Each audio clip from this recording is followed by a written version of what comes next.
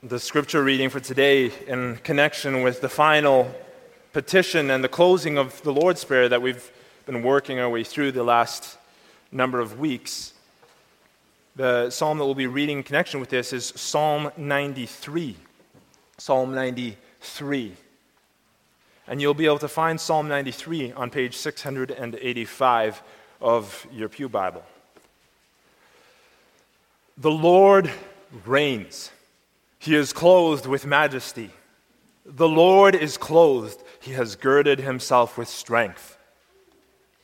Surely the world is established so that it cannot be moved. Your throne is established from of old. You are from everlasting. The floods have lifted up, O Lord. The floods have lifted up their voice. The floods lift up their waves. The Lord on high is mightier than the noise of many waters, than the mighty waves of the sea. Your testimonies are very sure. Holiness adorns your house, O Lord, forever.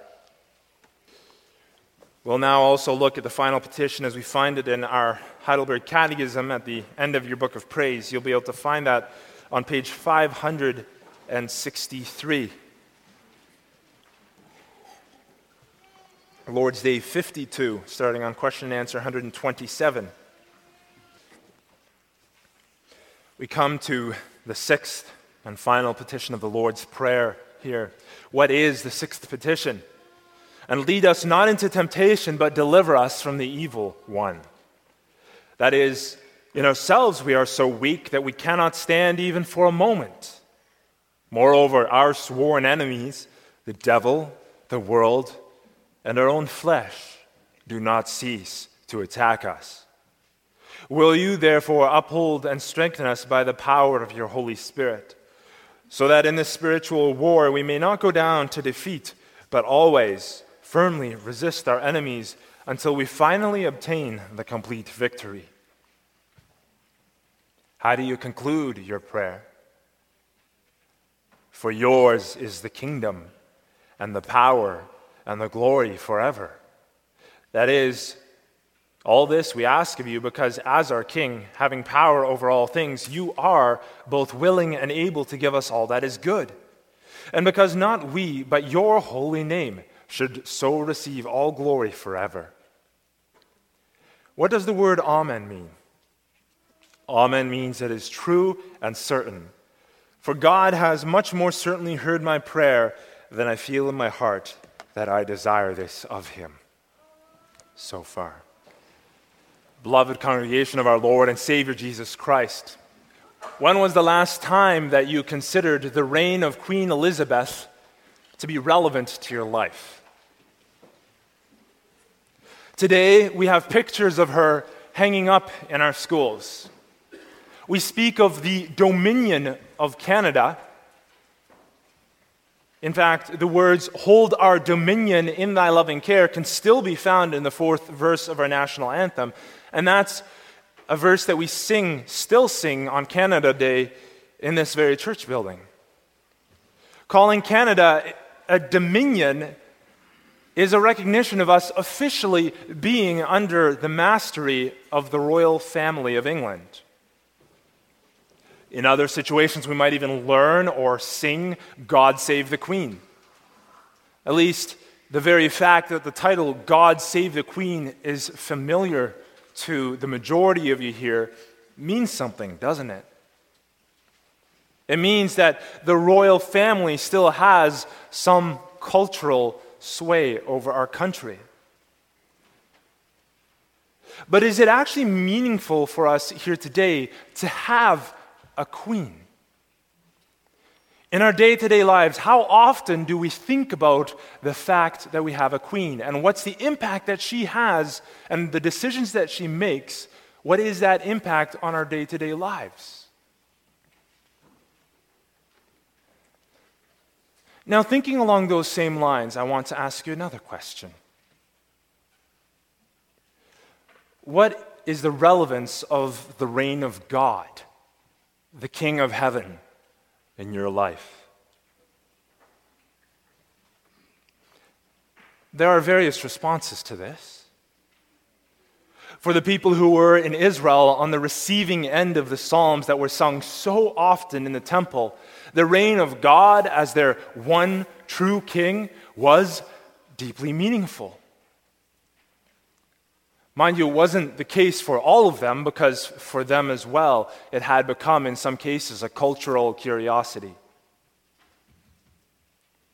The psalm that we're looking at today speaks to both of those groups. For the one, the psalm becomes a reason for rejoicing. And for another, it becomes a reason for a firm rethinking of your position. And so with that in mind, we'll look at the following theme and points: the eternal reign of our eternal King. And we'll see a true king. Second, the question of the real world. And third, assurance. Now, if you have your Bibles open, you may notice how it's pretty amazing how the first line of our psalm today starts off. We read here, "The Lord reigns." Now, there's two things to notice here.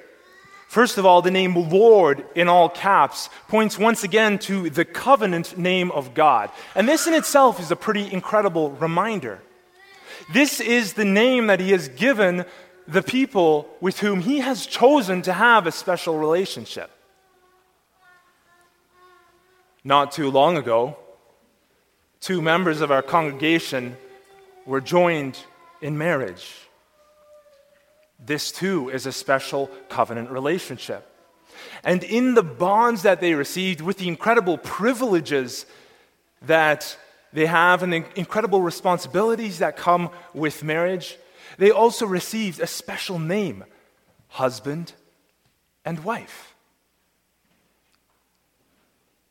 If you've been baptized, you've been brought into a rich relationship with all of its blessings and with the incredible and joyful responsibilities that come with it as well. And you've been given the name of the Lord, Yahweh, as a reminder of this special and beautiful relationship into which you've been brought. But it's not just this relationship that the psalmist reminds us of today. It's the fact that Yahweh reigns. He's making an incredible confession here. This is no figurehead position like many of the royal families today enjoy. He is the King of Kings and He rules. He reigns. This is an activity. He's not just an idle spectator, but He rules wisely and He rules justly. Beloved, He is your King, to whom you owe homage. A king who lays claim to your unyielding allegiance and your unwavering loyalty on the basis of this relationship that He has freely extended to you. This is what you confess every time that you say the Lord's Prayer. Yours is the kingdom. This is a kingdom in which you are all subjects. You are actively professing your allegiance to this king as his subject, and you are actively professing your trust in his rule as you say these final words of the Lord's Prayer. He is a glorious king as well. Our psalm says he is clothed in majesty. Now consider for a moment the majesty of an earthly monarch. If you see Queen Elizabeth, for example, in all of her royal regalia, seated on her throne with her most prominent subjects gathered around her, and she's reading, say, a declaration, you have a real sense of the respect that she commands, even with the limited amount of power that she has. And now I want you to consider, in light of that, the majesty of our God and King. This description in Revelation 4, let's turn to Revelation 4 for a moment together. This description of our God, of our King. Now bear in mind that this is a vision of the throne room of heaven, and this is not even the glory and the splendor of the real thing. The Apostle John writes in verse 2, he says, actually let's start at verse 1. It says, "After these things I looked, and behold, a door standing open in heaven. And the first voice which I heard was like a trumpet speaking with me, saying, 'Come up here, and I will show you the things which must take place after this.'" So these are going to be declarations that follow. And so he enters into the throne room of heaven. And it says, "Immediately I was in the Spirit, and behold, a throne set in heaven, and one sat on the throne. And he who sat there was like a jasper and a sardius stone in appearance. And there was a rainbow around the throne in appearance like an emerald." And if we go a little bit further in verse 6, "Before the throne there was a sea of glass like crystal, and in the midst of the throne and around the throne were 4 living creatures, full of eyes, front and back." He goes on to describe flashes of lightning, rumblings and peals of thunder coming from the throne. For the Apostle John, this is an awe-inspiring and a truly terrifying picture. This is the majesty of which the psalmist writes. When we come into the presence of God, we aren't just coming into the presence of somebody who's an earthly figurehead type of character, but we are coming into the presence of God full of majesty and splendor. And then our psalm here today, Psalm 93, goes on to describe him as girding himself with strength. This is a picture of power, of someone getting ready for action. More specifically, this word often implies military action. God is preparing to go to war against his enemies and the enemies of his people. Now, sure, it may be that the world is established, and the world seems pretty powerful. All the kings and the nations of the earth seem pretty established, and their philosophies and the ideas of this world seem pretty established. You might run into someone who, when talking about anti-biblical ideas, says, "Oh, that seems pretty settled. That's common knowledge." But the fact of the matter is that when we look at these things and we consider themselves to be established, well, in comparison with God, this world is nothing. It's in constant flux. It's in constant change. Ideas are the breath of a moment. Tyrants are like grass in the fields, here today and tomorrow withering and thrown into the fire. The world and its inhabitants may seem pretty settled and confident, but they have nothing on God. God's throne is established from eternity. The Hebrew here speaks of time without beginning. You can't be more firmly established than that. Even this world, as ancient as it might seem, needed to be fixed in place. It needed to have an origin story. But God's throne simply is established. It's fixed. God's rule is everlasting. It simply is. There's no questioning, no doubting. There can be a rejection or a suppression of that fact, but it simply is fact. And beloved, it's this Lord, our Lord, who is King. This mighty God, clothed in splendor, robed with strength, ready to do battle against his enemies. It's this God who is our covenant Lord. And it's him who is King. Do you recognize him as your King? Do you stand in wonder that this God, clothed in radiance, in splendor, would have this relationship with you and with me? Do you recognize him as your king? In what way do you submit to his rule in the different areas of your life then? In what way do you submit to his rule in your marriage? In what way do you submit to his rule in the way that you teach and train your children? In what way do you submit to his rule in the entertainment you enjoy? You see, there are the two ways, once again, that we can take this king. There are the two ways of either recognizing him as our king, as so many of the Israelites did, and delighting and rejoicing in him,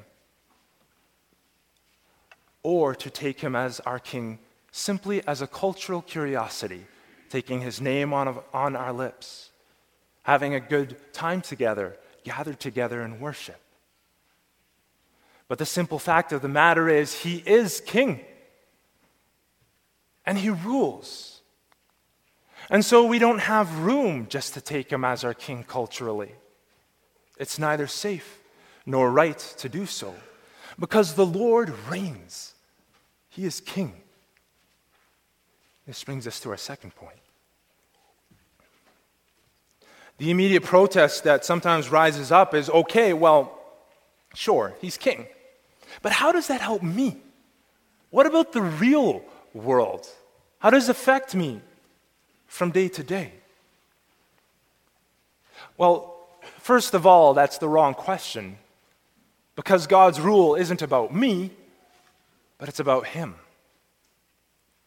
But setting that aside for a moment, God still has a very vested interest in his people. Now, there are those who accuse God of being far off.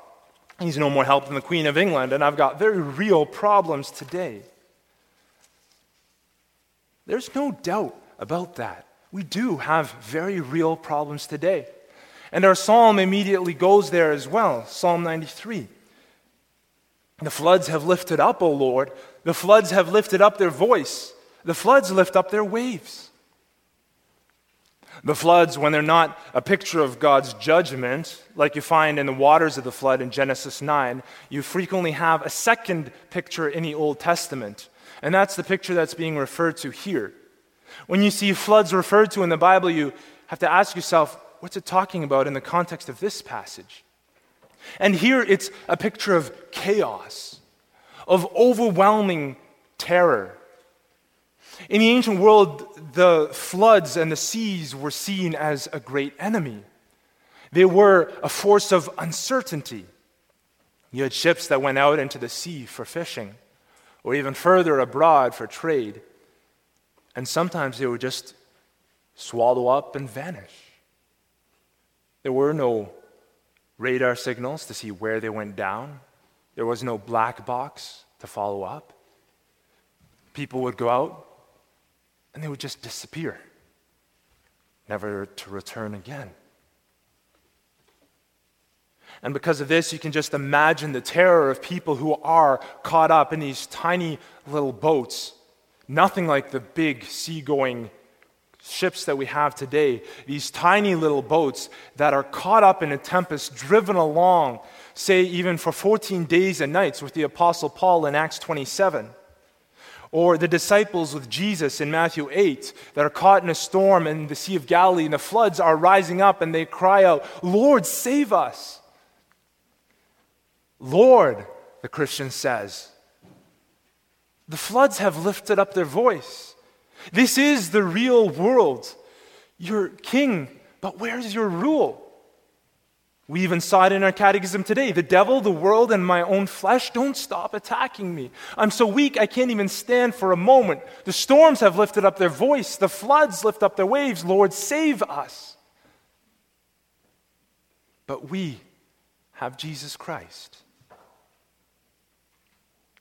As his disciples were crying out in fear in the face of the storm, the Lord Jesus stood up and he said to the storm, "Peace, be still."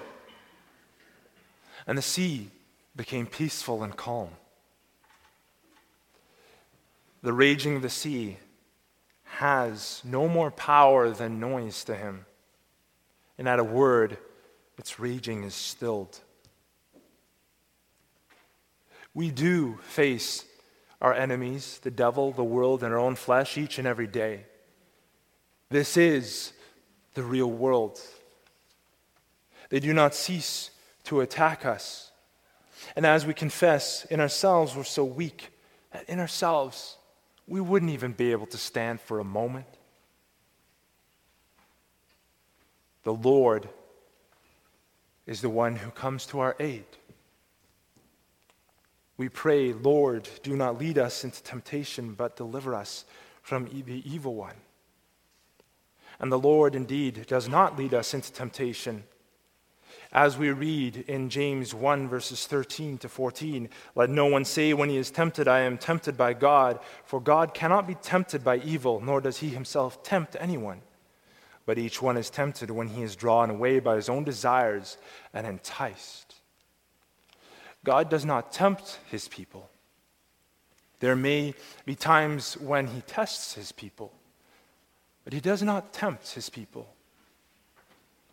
And God is the one who delivers from temptation. What about the real world? This is the real world. God is the one who is king not only over the world, but over the storms that rage through it. And he's placed everything under the feet of Christ. Nothing can come to us except by his divine reckoning. And with a word, he is the one who can bid the storm to be still. He is the God who is greater than the raging of the sea, and his power is unsurpassed. And so it's in the shelter of his wings, it's under the shelter of his wings that we run when we face those storms. The floods have lifted up their voice, but the Lord is mightier than the noise of many waters, than the mighty waves of the sea, because the Lord reigns. And this brings us to our third point. So where can I find assurance in all of this then? How can I be sure that this applies to me? Because our Father has the power, the authority, and the desire to answer the prayers of those who call on him in true faith. This psalm begins with describing the kingdom, the power, and the glory of our God. The Lord's Prayer closes with a reminder, that same reminder of that same kingdom, power, and glory grounded in eternity. And then in both cases, both in the Lord's Prayer and in this psalm, we are drawn to the word Amen as we come to a close. Amen is a Hebrew word. It's a word meaning it is true and certain. Christ has given his words to us to emphasize that God in his majesty and glory, the Father in his majesty and glory, will hear our prayer for his sake. And our psalm today directs us to how we can be so sure of that fact. Your testimonies are very sure, the psalmist writes. What he's saying is literally, your testimonies are Amen. Your promises, your assurances, your laws, all of this puts the seal on who you are. And if we are uncertain, all we have to do is to be reminded, all we have to do to be reminded of the excellency and the certainty of your reign is to go to your word, Lord. And so far as we are concerned, our faith is tried and it's tested and it's proved. But why? Because our faith has reached its pinnacle in Christ. His coming into the world was the fulfillment of the greatest promise that, though he is one who dwells in unapproachable light, in the power of his holiness, our eternal King would come down to man to bridge the gap that our rebellion had caused. Now, you read here at the end of the psalm, Holiness adorns your house, O Lord, forever. Well, how can we take comfort in knowing that this holy God is coming to us? This holy God who dwells in unapproachable light is coming to us. Well, it's because he has set aside a people for himself who are holy, washed clean, purified, and raised to a new life. And now, having accomplished everything that he set out to do, he's returned to heaven with the firm promise that he will return again when the full number of his people are gathered in. Beloved, the Lord reigns. The Lord our God is king. His promises have been tested, tried, and they've been proved to be more certain than anything that this world has to offer. Now, in light of that, I'd like to ask you again, beloved, to reflect on that question. Is God just your king culturally? Is he just a distant figurehead in your mind? Just like the royal family to you that you might think about from time to time? Or is he actively your king? The comfort of the rule, the reign of God, won't be there for us unless we pray the closing of the Lord's Prayer in full sincerity and in faith. This comfort is meaningless if we don't actually make a point to recognize his rule and find comfort in it, honoring him as king, as our covenant king, as our good God who has reached out to his people. If we don't remind ourselves of his rule and we don't submit ourselves to the authority of his rule, he is still king. But then we'll find ourselves coming to him in a very different way. Beloved, seek to find delight under his good and wise governance. Seek to come under the protection of his good and wise rule through faith, through repenting of your sins and looking to the blood of Christ. And in response to his rule, seek to live as faithful citizens in his kingdom, out of thankfulness for the amazing gifts that he's extended to you, honoring him every day as Lord and God and King.